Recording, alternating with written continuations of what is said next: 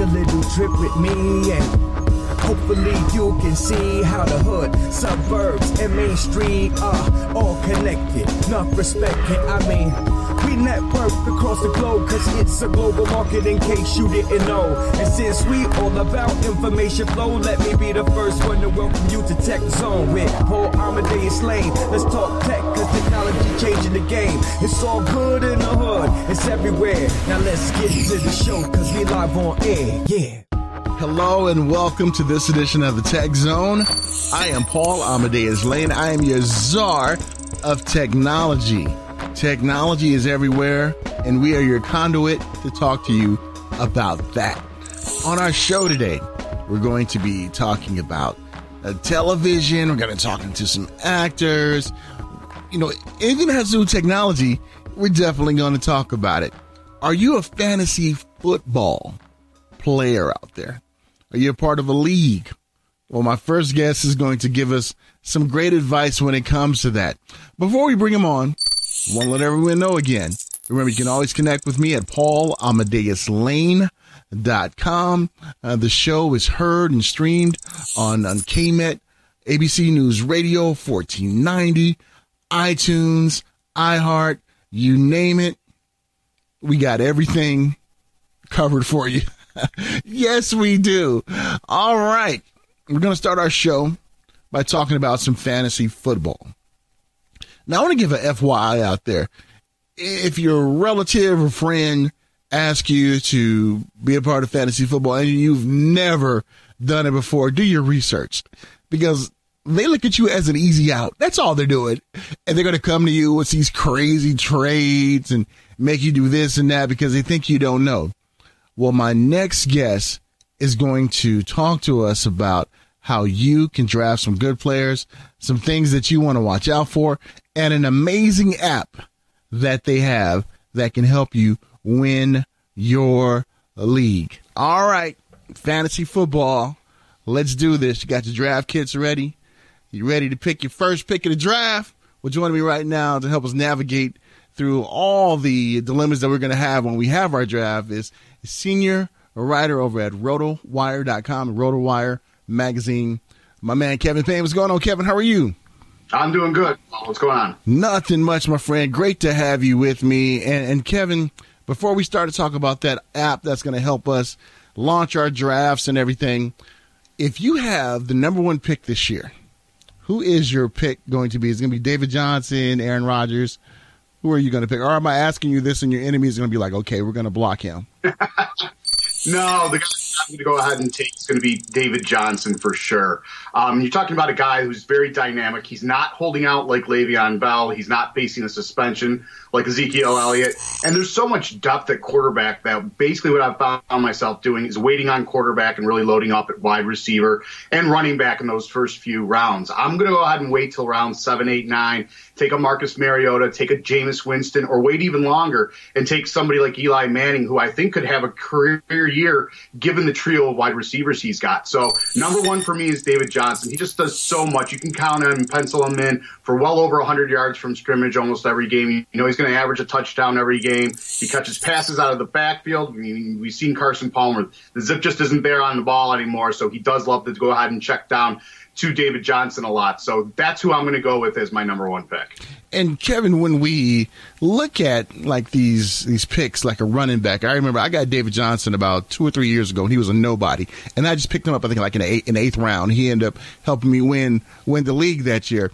Do you see any sleepers out there that we can be looking at? Because let's face it, a few years ago, everyone thought Bishop Sankey was going to be that sleeper, and now he's hurt. He's gone for the year. So who's that sleeper in the draft that you were kind of looking at?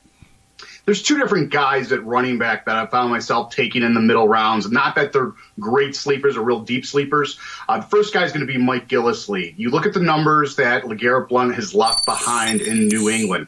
299 carries, 18 touchdowns. Now, I don't think they're going to give Gillislee that, but you're also talking about a guy that Bill Belichick has already called the most versatile guy we have in that backfield. So he's going to catch more passes than LeGarrette Blount did last season, which is going to help, obviously, in PPR format. So Mike Gillislee, just with all that LeGarrette Blount has left behind, somebody's got to pick that up So I think it's going to be Gillislee. I mean, you look at that backfield, and they basically overhauled it in the offseason, bringing in Gillislee and letting LeGarrette Blount walk. So he's the guy I would take a look at. The other guy I would take a look at who's rising up quickly on the draft boards is Dalvin Cook from the Minnesota Vikings. Very talented rookie. And right now, he's the main guy for them. They gave Latavius Murray a lot of money in the offseason. They signed him to a 3-year deal for $15 million. But the fact of the matter is, he's not 100%, and Dalvin Cook's the one that's been out there. As long as he shows that he knows the playbook and can provide good pass protection in passing plays, I expect Dalvin Cook to really be the guy that's going to go ahead and get the lion's share of carries there for the Vikings.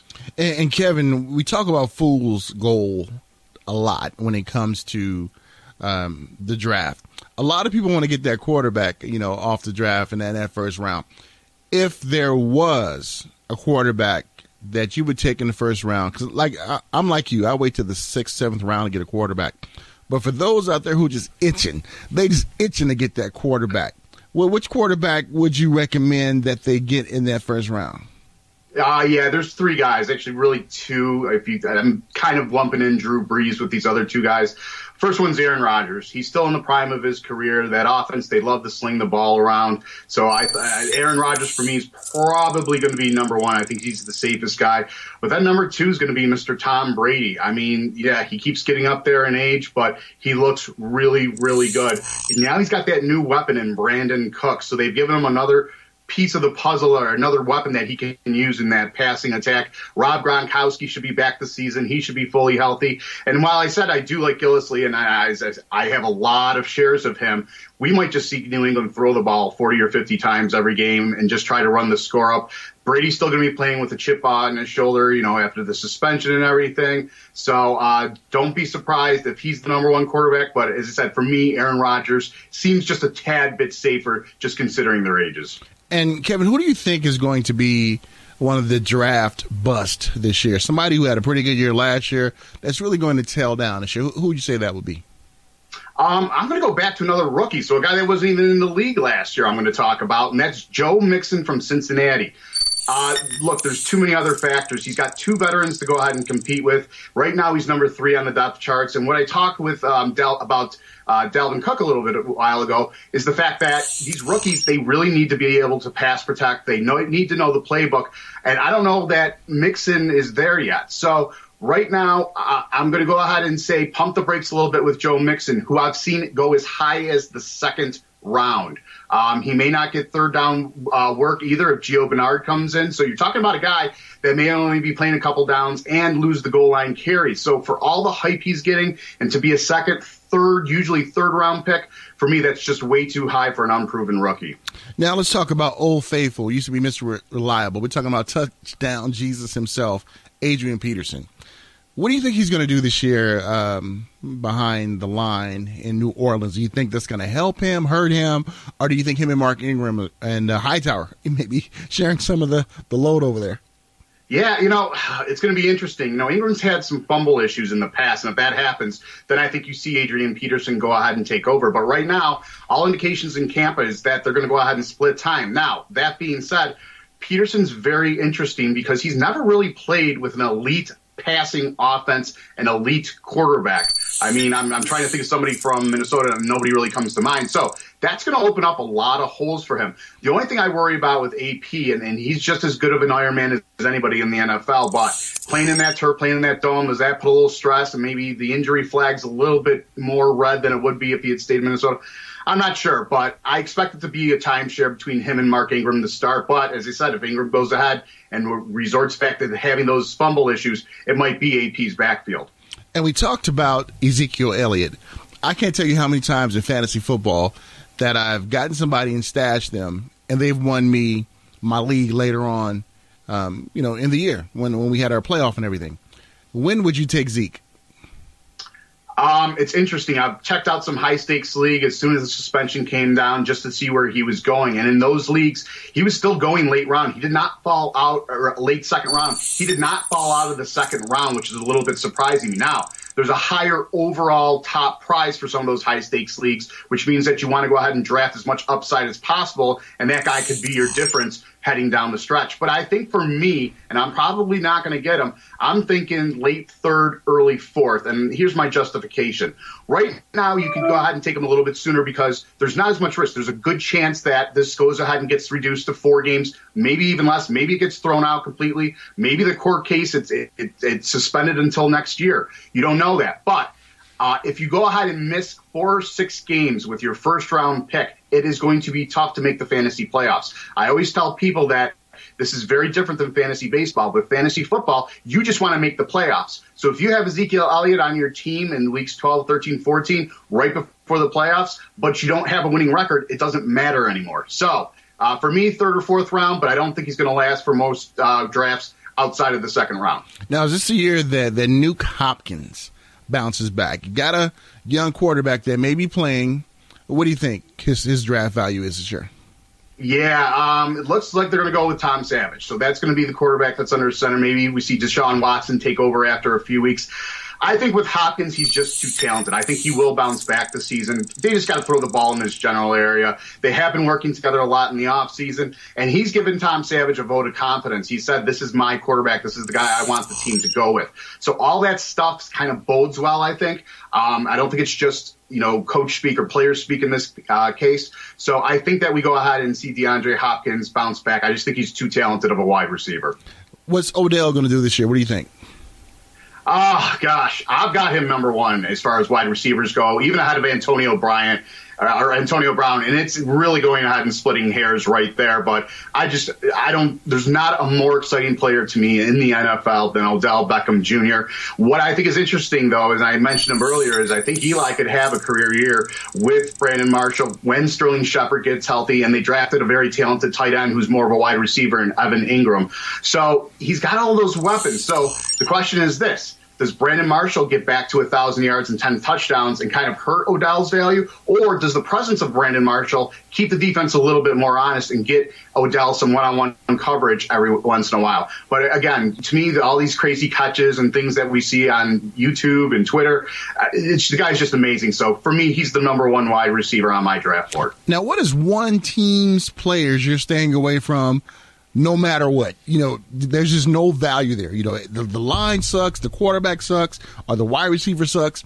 Which team are you just staying away from their stars?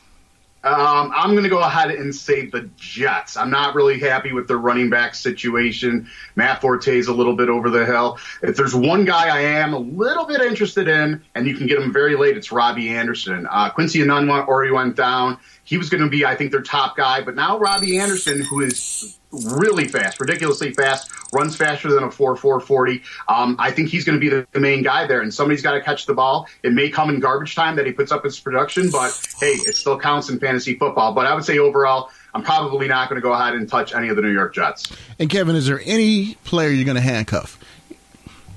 Any player I'm going to handcuff? Gosh, I guess right now you've got to take a look at Darren McFadden and just take a look at that situation because there is a good chance Ezekiel Elliott's suspension will be held up for the first few games. My only problem is if you look at their schedule, they're going up against 4 good run defense, or at least they were last year. So I am a little bit wary of that, but I think that's the one situation that if you take Ezekiel Elliott, you got to be thinking about Darren McFadden in rounds 9, 10, 11, just given the fact that that offensive line is still going to be one of the best run blocking units in the league that you or I could run behind and get 4 yards per carry. They're really that good. That is so true. And Kevin, let's talk about drafts and when should you hold your draft, because I think some guys hold the drafts too quick because players can get hurt. When is the best time to hold your fantasy draft? I think it just depends on your preference. Now, the first big one I did was back at the beginning of July. We actually did it in Las Vegas, and it was good because I like that because I kind of knew my stuff. I've been paying attention through, and then not to brag, but I've been done a lot of research. And if you do your research and go into these drafts knowing, okay, what's this guy's new team? What's his role? Who are these rookies that you can go ahead and draft? You can take advantage of that situation. I drafted Dalvin Cook, who I was talking about, for $18 with a $200 budget. So $100 budget, you're looking at $9 for Dalvin Cook. He went in a draft the other night, same type of thing. He went for $25. So I was really happy with that. And things kind of broke the right way, too, with Latavius Murray being banged up. But so you could do that early, or you could do your drafts now. I mean, there's a lot of guys out there who lost players to injury or whatnot. So if you do it later, then you go ahead and have that opportunity to know, okay, this guy's hurt, this guy's not hurt, and what roles are which. So I like doing them early, but I see it totally makes sense for people to go ahead and hold them now and over probably the next couple of weeks. And Kevin, you guys are helping us out over at RotoWire when it comes to drafting. You guys got a pretty cool app. And before we talk about that app, before we had electronics and computers, how did you guys do drafts? You did a lot of pencil and paper and erasers. That was the way they used to do them. I was in a league that I joined it a few years in, but it was around forever. I mean, they literally would go to the box scores and add everything up from the USA Today every Monday morning. Go ahead and write down and do all the math and figure out who won. But yeah, in this day and age, sometimes it's funny, especially the younger kids. I wonder if they think, what did they used to do, 20 years ago? Because fantasy was around then. That is so true. Well, now, since we're in the Internet of Things, you guys have created this awesome app. Please tell us about it. Oh, my God. The app is great. I believe it's the number one sports app on iTunes right now. It's $4.99. It's a cup of coffee at Starbucks. So go ahead and you can download it. It's really simple to use. And the one thing I love about it is some drafts I take a little bit more serious than others. And so what they have there is you can actually put all the players on everybody's team as you're doing the draft. The other thing you can do, though, is just click on a little button so it goes ahead and keeps track of all the guys that have already been taken. So you're not that guy who in the 15th and 16th round calls out a guy that got taken 2 or 3 rounds earlier. So it's very easy to use, very easy to set up for your league. You can go ahead and put the different, how many teams are in your league. You go ahead and completely customize it. Is it a 2-quarterback league? Are you doing PPR or non-PPR? It's really simple to use, so I would check that out on iTunes. Just Google the RotoWire football app. And Kevin, do you have a preference of PPR or non-PPR or leagues? Where do you stand on that debate? I'm a chicken. I'm going to stand in the middle of the fence and say I like 0.5 PPR. I see the justification for it, but I also think that full point PPR is a little bit off because if a guy goes ahead and catches 5 passes for 10 yards, he shouldn't get that many points as a running back who runs 55 yards. So I'm in the middle of the road. As I said, I'll go ahead and play it safe and say I like 0.5 PPR the best. And Kevin, if you could change the scoring formula that we have in fantasy, what would you tweak? You talked about that, but what else would you tweak? Well, one thing that I think is interesting now, when we do fantasy, we're pretending that we're the coach or the GM of our team. I think that one thing that would be interesting to throw into the mix is maybe a point for making a first down, because after all, that's what the goal of your team is, to move the ball and get those first downs. So I think that tweaking it would be interesting to try to see how many, when your receiver catches a pass or your running back runs for a first down, go ahead and give them a point for that maybe rather than doing full point PPR. And Kevin, my wife, she knows I'm a fantasy football player, and this is her take. She said, how come when a player gets hurt, just like in a real game, how come you cannot sub in a player? And I'm like, you know what, that does make sense, but I guess that would take kind of the mystique about fantasy football because, leagues are won and lost when somebody gets hurt like that during a game. Yeah. It would be interesting, though, because then you could have guys on your bench just fill in automatically. But I also think it goes back to what I said about when you're doing fantasy, it's the GM, the coach. If they lost their player, you should lose your player, too. I mean, that's the way the game goes sometimes. I can't emphasize enough what a brutal game it is. And injuries are inevitable. So it is an interesting idea. But as I said, it's like you're the coach or the GM and you lost that player for the game. So I think that's why it's reflected that way in fantasy. So true, so true. And Kevin, I have a good friend of mine. His name is Joe Papp. And Joe has kind of been in a dry spell. He's been in a slump with winning the fantasy league that I was a part of. Now, what kind of advice can you give him? Because we're getting ready to drum him out of the Jedi Order. So we need to help give him some advice on how he can win the league this year. Yeah, you just got to do research. I tell this to people all the time. I mean, you can pay for our site. There's other sites out there. Yahoo's a good one, ESPN. All those different companies have good sites. You just got to put in the time, and it's really going to reflect what type of team you're able to draft. The more you know, the more that gives you a leg up on your competition. You just got to put in the research and put in the time and find a writer or two that you like or trust or makes a lot of sense when they are going ahead and giving you picks that they like or picks that they don't like and seeing what their justification is. Too many times in fantasy, we see experts out there being too wishy-washy and going, well, I've got a gut feeling or I've got this and I've got that. When I started working at RotoWire, it was over a decade ago, they said to me, you can write whatever you want, but you have to back it up with facts, and statistics that make sense. Go ahead and say, Mark McGwire is not going to hit 10 home runs this year, but tell me why. So that's what I would encourage somebody to do. Just go ahead, do your research, and find stuff that is factually and statistically based when you go ahead and decide whether or not you want a player. Awesome. You hear that, Joe? If you want to be back in the Jedi Order, this is what you have to do. And listen to an expert like my man Kevin Payne right here. Kevin, you are a fantasy guru, not only in football, but in other fantasy sports too. It's been an honor talking to you, and thank you so much for sharing info about the app. Now, is there anything else you'd like to articulate out there to the viewers and the listeners before we let you go?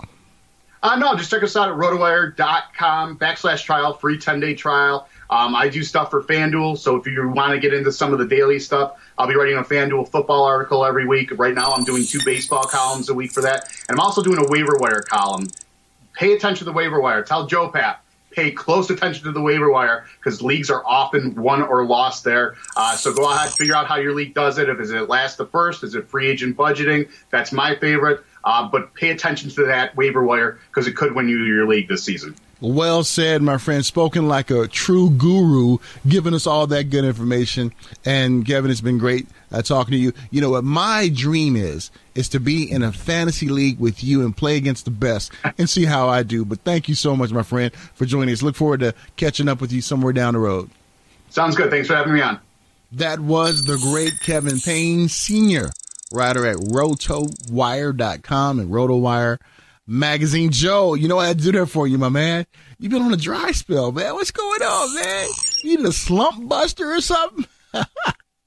But no, definitely check out the app. Grab the app.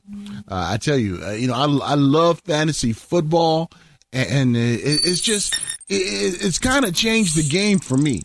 Because I used to be a diehard Philadelphia Eagles fan. Anyone who knows me know that I am.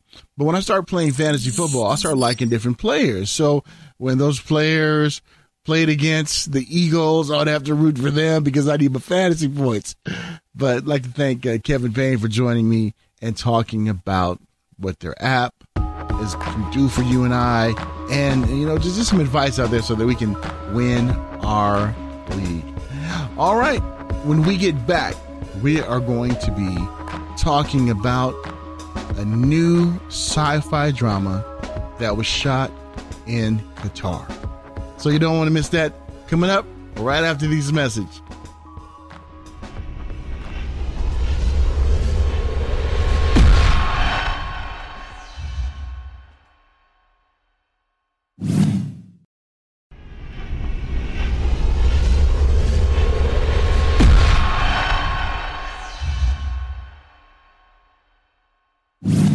Tech Zone. I am Paul Amadeus Lane. Welcome back. We like to talk about entertainment on Tech Zone. We like to talk about technology. We like to talk about digital health. When it comes to technology, we talk about everything. And we're so happy that you've decided to stay with us and support the show so much. Remember, you can always check out the video portion of the show if you're listening on ABC News KMET right now. Is you can go to my YouTube channel, Paul Amadeus Lane. That's how you can connect with me and check it out and watch it. And I encourage you to do so because there's some things that happen on the video coverage that you really don't know because you're just listening. But definitely, please check it out. A few weeks back, we interviewed Academy Award nominee Eric Roberts about a new show that he's in called Medina, and also actor Ro Brooks. And they talked about what it was like to shoot this series in Qatar, 140 degrees, and the first ever science fiction drama shot in the Middle East. Well, we got an opportunity to talk to some more of the great actors that are involved in this. Now, before we do that, let me give you a little brief rundown of what Medina is about. It happens when a rocket launch goes awry and a group of strangers stuck in a cave in the desert trying to survive while the corporation that launched the rocket attempts to figure out what's wrong. Now, let me give you a little disclaimer. Eric, when I talked to him, he said it kind of puts you in the mind of Lost. So for all you Lost fans out there, expect a few twists and turns when it comes to Medina. Well, first up, the lovely Natasha Henstridge. I was able to talk to this beautiful person about what it's like to play Selma. And, Natasha from Species. She's been in a lot of great movies and shows out there. And it was an absolute honor to talk to Natasha about her character and what it's like to be in this series, Medina. All right, I'm here with the beautiful Natasha. How are you, my dear? I'm good. How are you? I'm doing much better standing next to you. Oh, stop! So let's talk about the new series, Medina. Yes. This is exciting. It actually debuted today here at Comic-Con. Yes. So what has been kind of the feedback you've gotten thus far? It's funny. It debuted today at Comic-Con, and today was the first time I saw it as well. So I've not seen anything until about 45 minutes ago as well. So far, the reaction from the debut, walking over the convention center to here, has been really positive, but that's literally all I've done is go from there to here. So I'm not really sure. But, so far, it looks great. It's intriguing. It's interesting. I think the pilot, although it's good, I think where it's going, where the show is going, has so many other layers.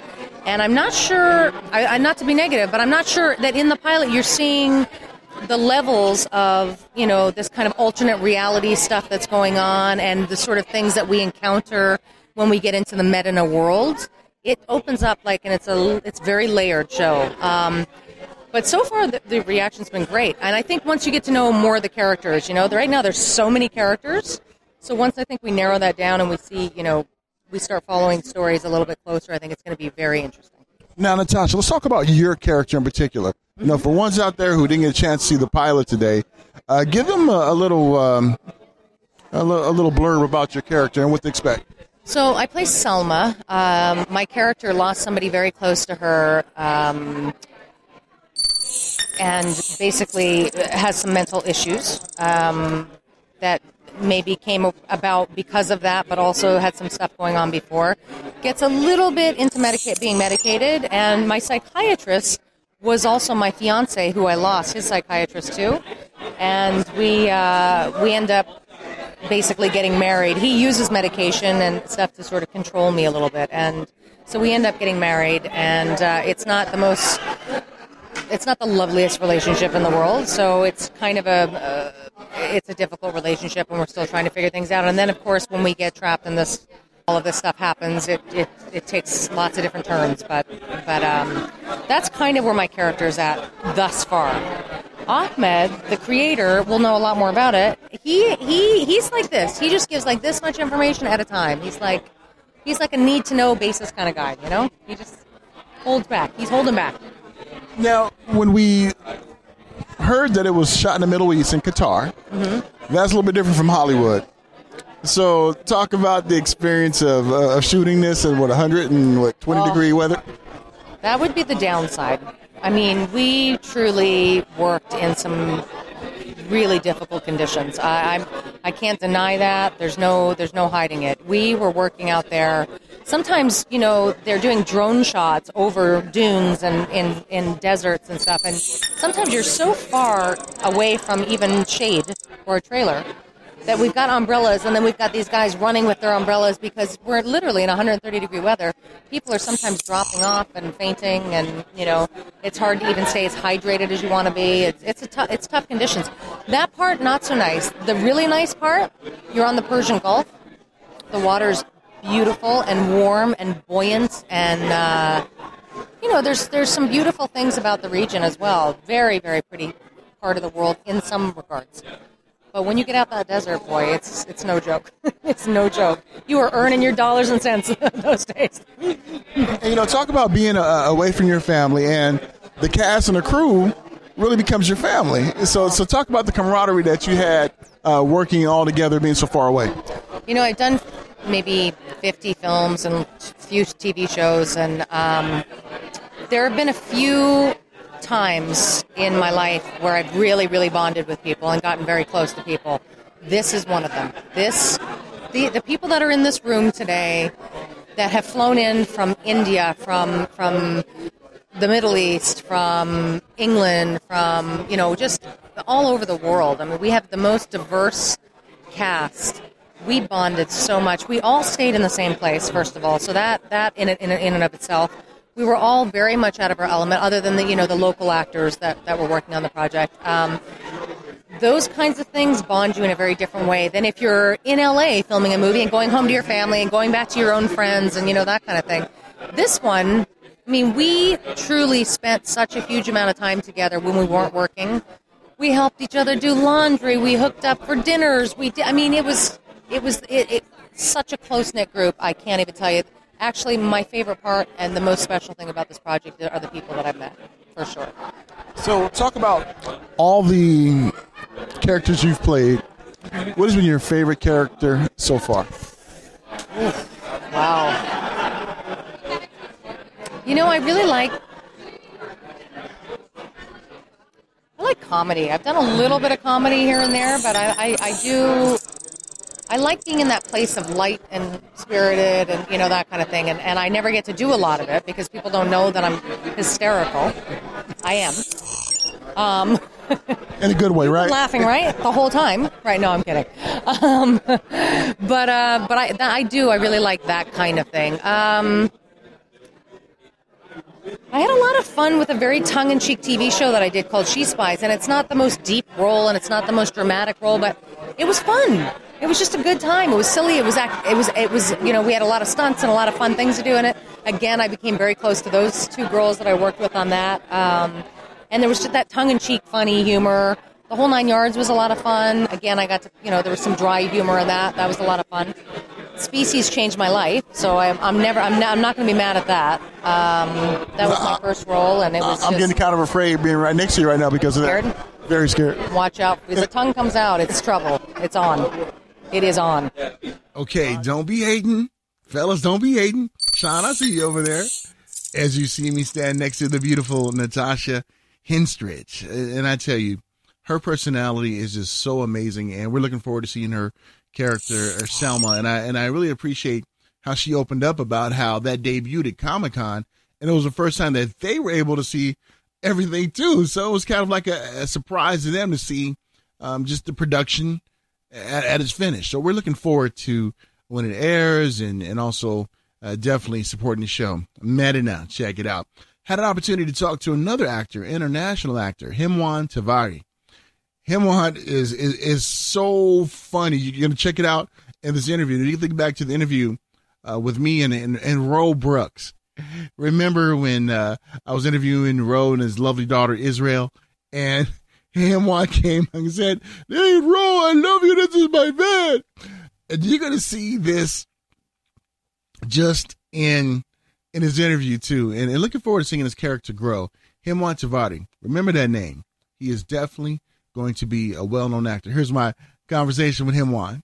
We have Himwan. How you doing, my friend? I'm good, Paul. How are you? I'm doing fantastic. So talk about being a part of a brand new series that's the first ever sci-fi show that's done in the Middle East. Talk about that process. Okay, great. First of all, thank you, Ray. Thank you, Paul. Thank you for having me here. The process, yes, it was an amazing... Okay, I'm from India. I'm an actor from India.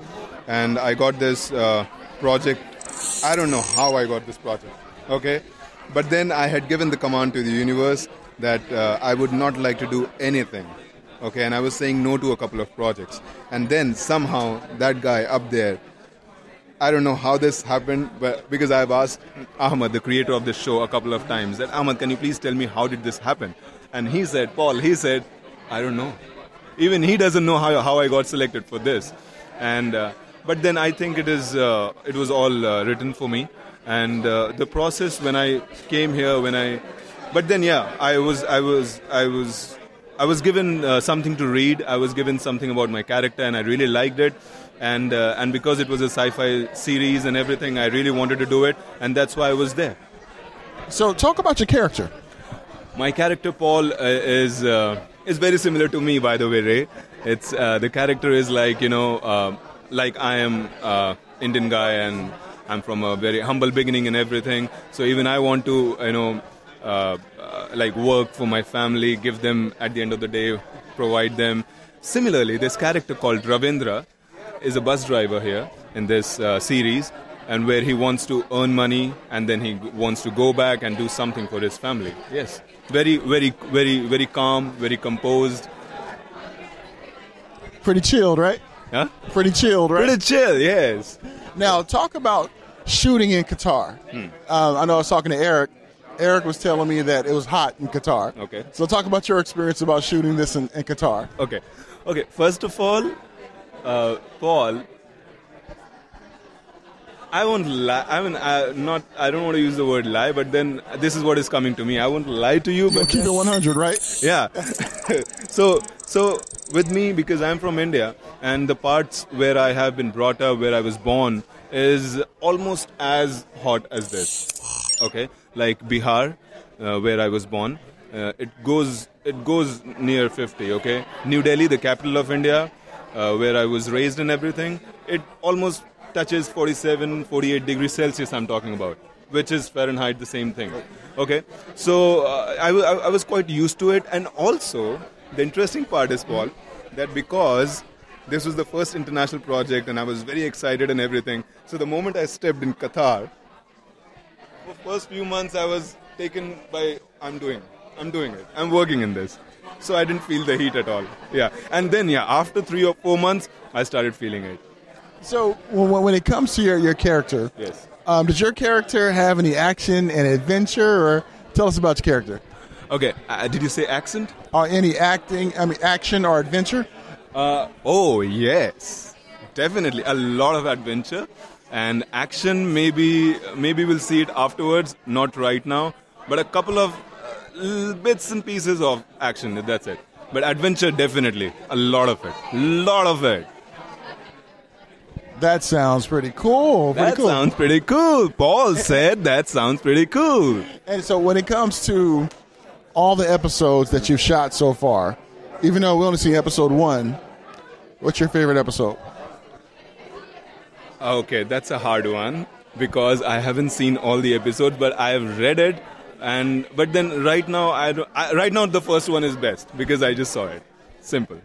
So talk about some of the things that was shot like in the first episode that didn't make the final cut. That didn't make the final thing? Yeah. Yes. When I was watching it, there was one scene where in the bus, something happens, and I take a command of that scene. But somehow, for some reason, I don't know. I was just talking to my director, Wayne, what happened there. Yeah. So that didn't make it. So maybe that'll be like some outtakes or behind the scenes stuff. Yes, right? Yes, that has to be there. I'll ask them what will happen to that scene. But yeah, I really missed that scene. That was one of my favorite scenes, yes. What did I tell you about Himwan? I love that man. If you've been following me on social media, make sure you check out my Instagram.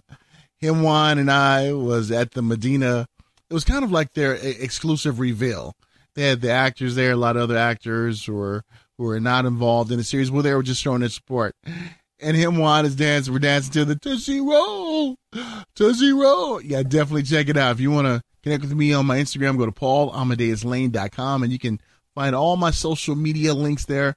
And I would love to definitely connect with you and be on the watch for Himwan. And we wish all the guys over in the Medina production and the show all the success in the world, and we'll be talking to some more in future shows as well. All right. Well, it's time for us to take our next break, our final break. We are going to talk about some instant video streaming content, and I'm not going to let you know what show it is. I am going to make you stay tuned for the break. That's kind of like after the break. That's kind of like teasing, right? Sean is saying in my ear, no, I just don't know what it is. I really don't, but the control room is going to tell me. No, I'm just joking. We're back right after this. Tech Zone, Paul Amadeus Lane. Be back.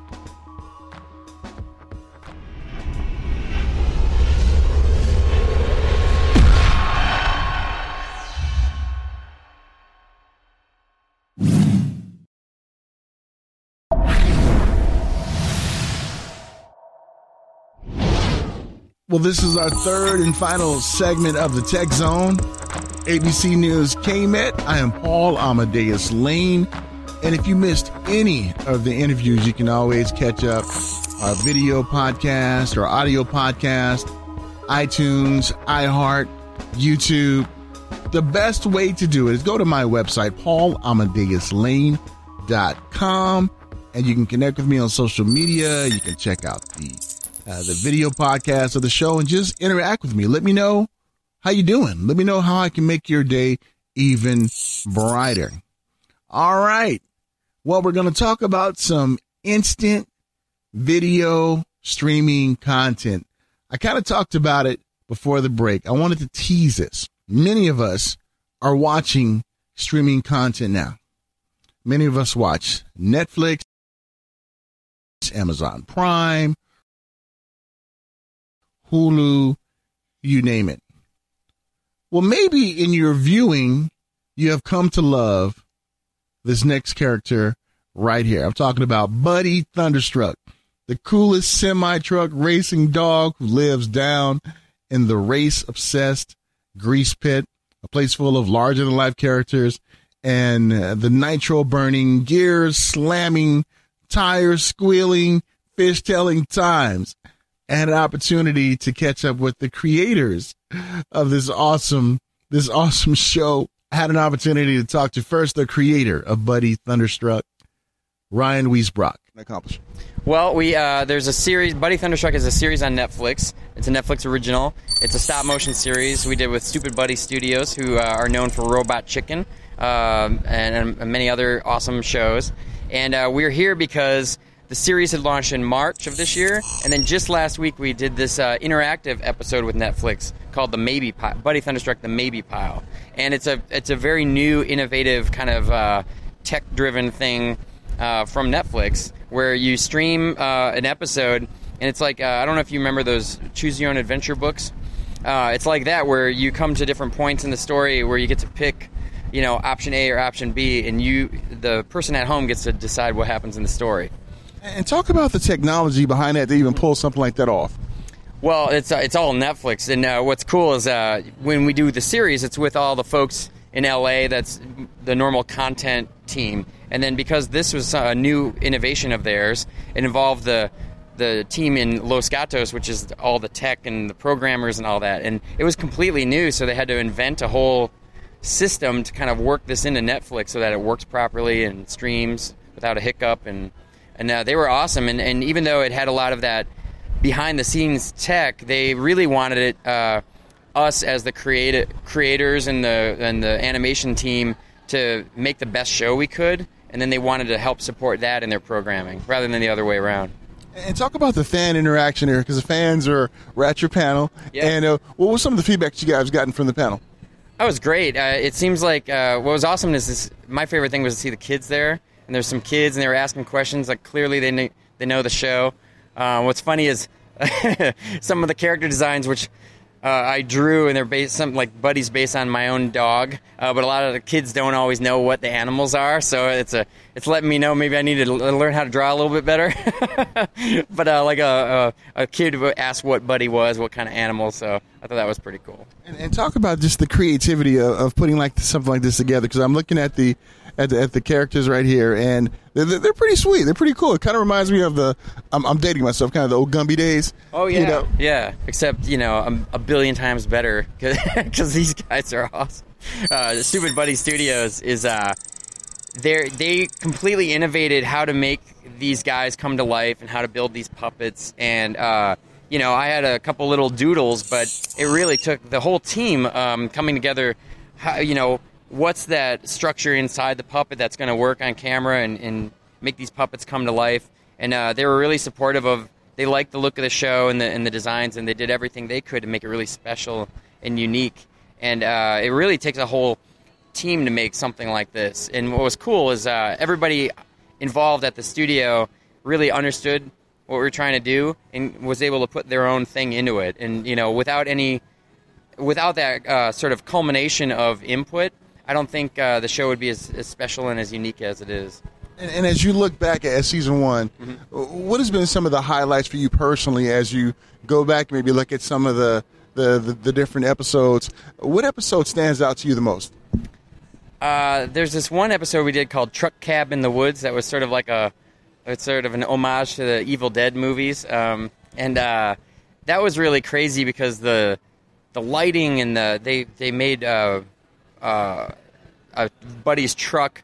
The headlights actually lit up and they flared out in this cool way. And it was just a very ambitious episode. And they just jumped right in and took it on and made it even better than I could have hoped. That is awesome, man. And we know all the fans, we all want a season 2. Oh, yeah. We'd love a season 2. What can we do to let Netflix know that we want that to happen so we can make that happen? I think it's all just based on how it performs. And so if people are watching, anytime they watch, they're doing their part. You know, it helps. There's some crazy secret computer at Netflix keeping track of all that stuff. And also people when, I look on social media. I know a lot of our audience are kids who aren't on it, or they shouldn't be on it. But if they are, even parents that like it, when they're tweeting it or they're mentioning it or they're going on Facebook, just showing any support lets other people know about it. And that's really all anyone can do, and spread the word.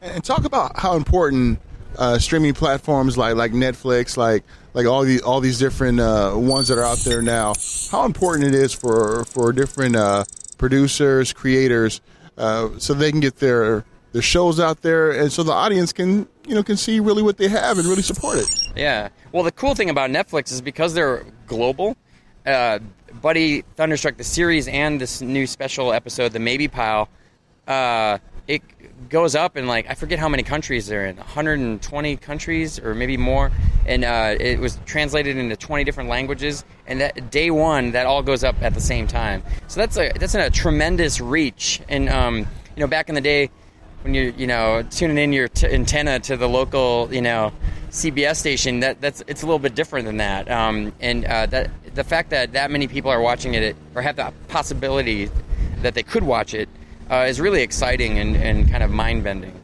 So yeah. Now, are you a personal fan of binge watching? Or are you like the traditional? I'm a personal fan of binge watching. I want to get it done in 24 hours if I can, if I have the time. What about you personally? Yeah, I do. Like my wife, I'm always keeping her up and saying it. Let's watch one more. Let's watch one more. Yeah, I'm guilty of that. So yeah, I love binge watching. Awesome. So for ones out there who haven't watched the series yet, let them know why they should tune in, they should watch it, they should stream it. Why should they watch Buddy Thunderstruck? Well, they should watch because they should want to see this little guy come to life. This guy is like a really super cocky but funny, lovable dog. It's like he's sort of like Burt Reynolds in every movie Burt Reynolds has ever been in. And he's super confident, and he's just hilarious. And these guys made the animation studio just really did crazy stuff with him that's really new and different. We got to put a little Burt Reynolds stash on him. Yeah, right. Cool, yeah, that's what he's missing. Yeah. I thank Ryan for opening up to me and talking about the series, and that was pretty cool. We had the little figurines down there, so that was pretty awesome. Little Buddy and everything, and all the other characters as well.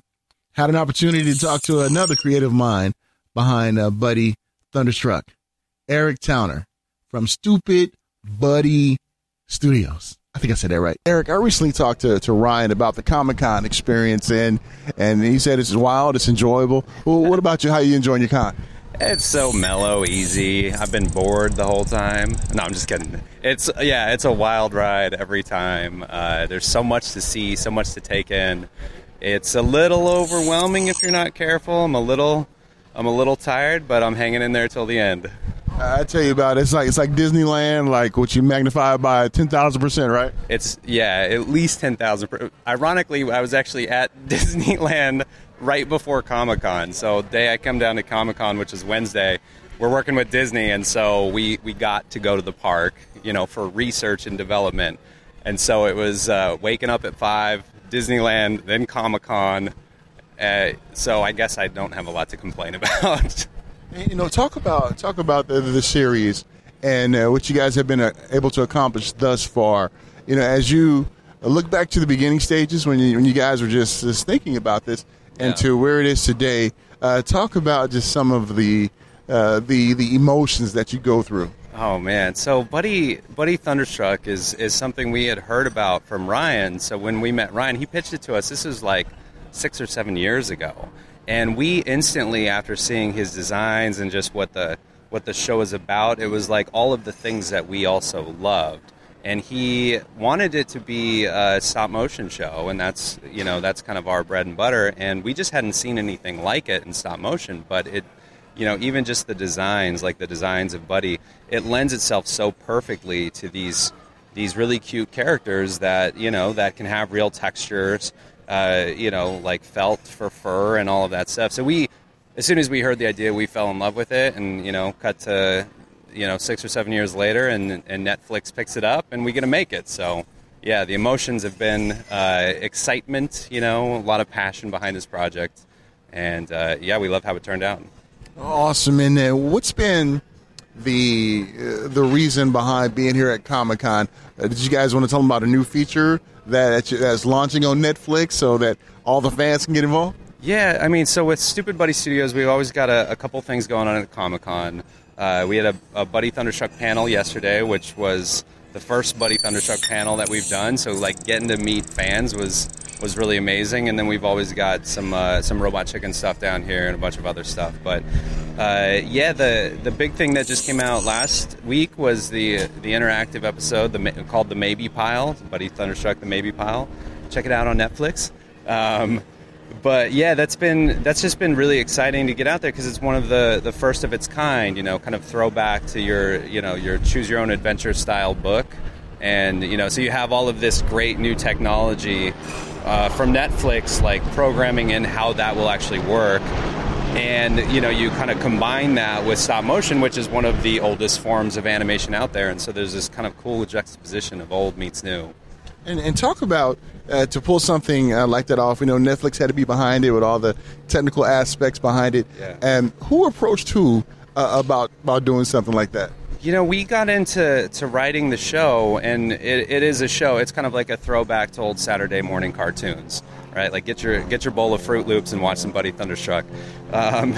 And so when we were early on the writing process, Netflix approached us and Ryan about, hey, would you guys be interested in maybe doing an episode that's interactive? And we're like, are you kidding? Yeah, of course. Like, let us play in that world. Let's try to figure that one out together. And because there's a new process in the writing, there was a lot of brainstorming, like back and forth, how to actually pull this off and do it in a way that felt genuine to the show. So it felt like it fit the world of Buddy Thunderstruck and wasn't this, this kind of out there different sort of experience. So the way it turned out feels like it's true to the voice of the show and the characters and this whole new angle with storytelling, which is really cool. It's something all of us when we were growing up wish we could have, like an alternate ending on some of our favorite cartoons. I remember back when I was watching G-Force, and I was like, how come this Roll Beast couldn't defeat Voltron this episode, and let's see what happens after that. But I'm glad that we're doing that now because it really helps us to stay engaged, and also, we're starting to see where viewing is going. Yeah, and now you can control how it turns out. So with our episode, there's I believe there's 4 different endings that you could have, and if you sort of don't like the way one turned out, you maybe want to go back and do it again and make a different decision. So now you've got the power to do it. Kind of reminds me of gaming, when you save it at a particular spot, yeah, and then if you die, you can go back and respawn. Yeah, definitely. So what's been the feedback of ones who've been able to pick their alternate endings? Have you got any feedback from some of the fans? Yeah, I mean, it's so brand new that we're just hearing things, through the social media, but it sounds like people are like, what is this thing? This is great, and so I think people are really embracing it so far, but I'm really curious to see where it grows and if it's something that people enjoy, because it kind of would create this whole other genre of storytelling, and being able to do that is pretty cool, but so far so good. I'm glad you brought up social media, because now we are in the technological age where we can get instant reaction to everything. I've had that personally myself. We've done a show. Somebody for better said, or worse, right? For better or for worse. and how do you balance the criticism and the feedback so that you can say, okay, we may want to implement this, we may not want to implement that. Take us through that process of just trying to remain balanced. Well, I think you got to develop a little bit of a thick skin, take everything with a a grain of salt, right? Like we're making a show that we hope will appeal to a mass audience, but you can't please everybody all the time, and there is no filter, right, on social media. Like people kind of, say a lot of things they might not say to you personally. And so you don't take anything personally. You just take it as, okay, this is honest feedback, and there's something to learn from a lot of it. And some of it, you just let it slide off your shoulder. But fortunately, a lot of the feedback we've gotten so far on Buddy Thunderstruck has been overwhelmingly positive. So that's encouraging more than anything. Now, who's a bigger character, Robot Chicken or Buddy?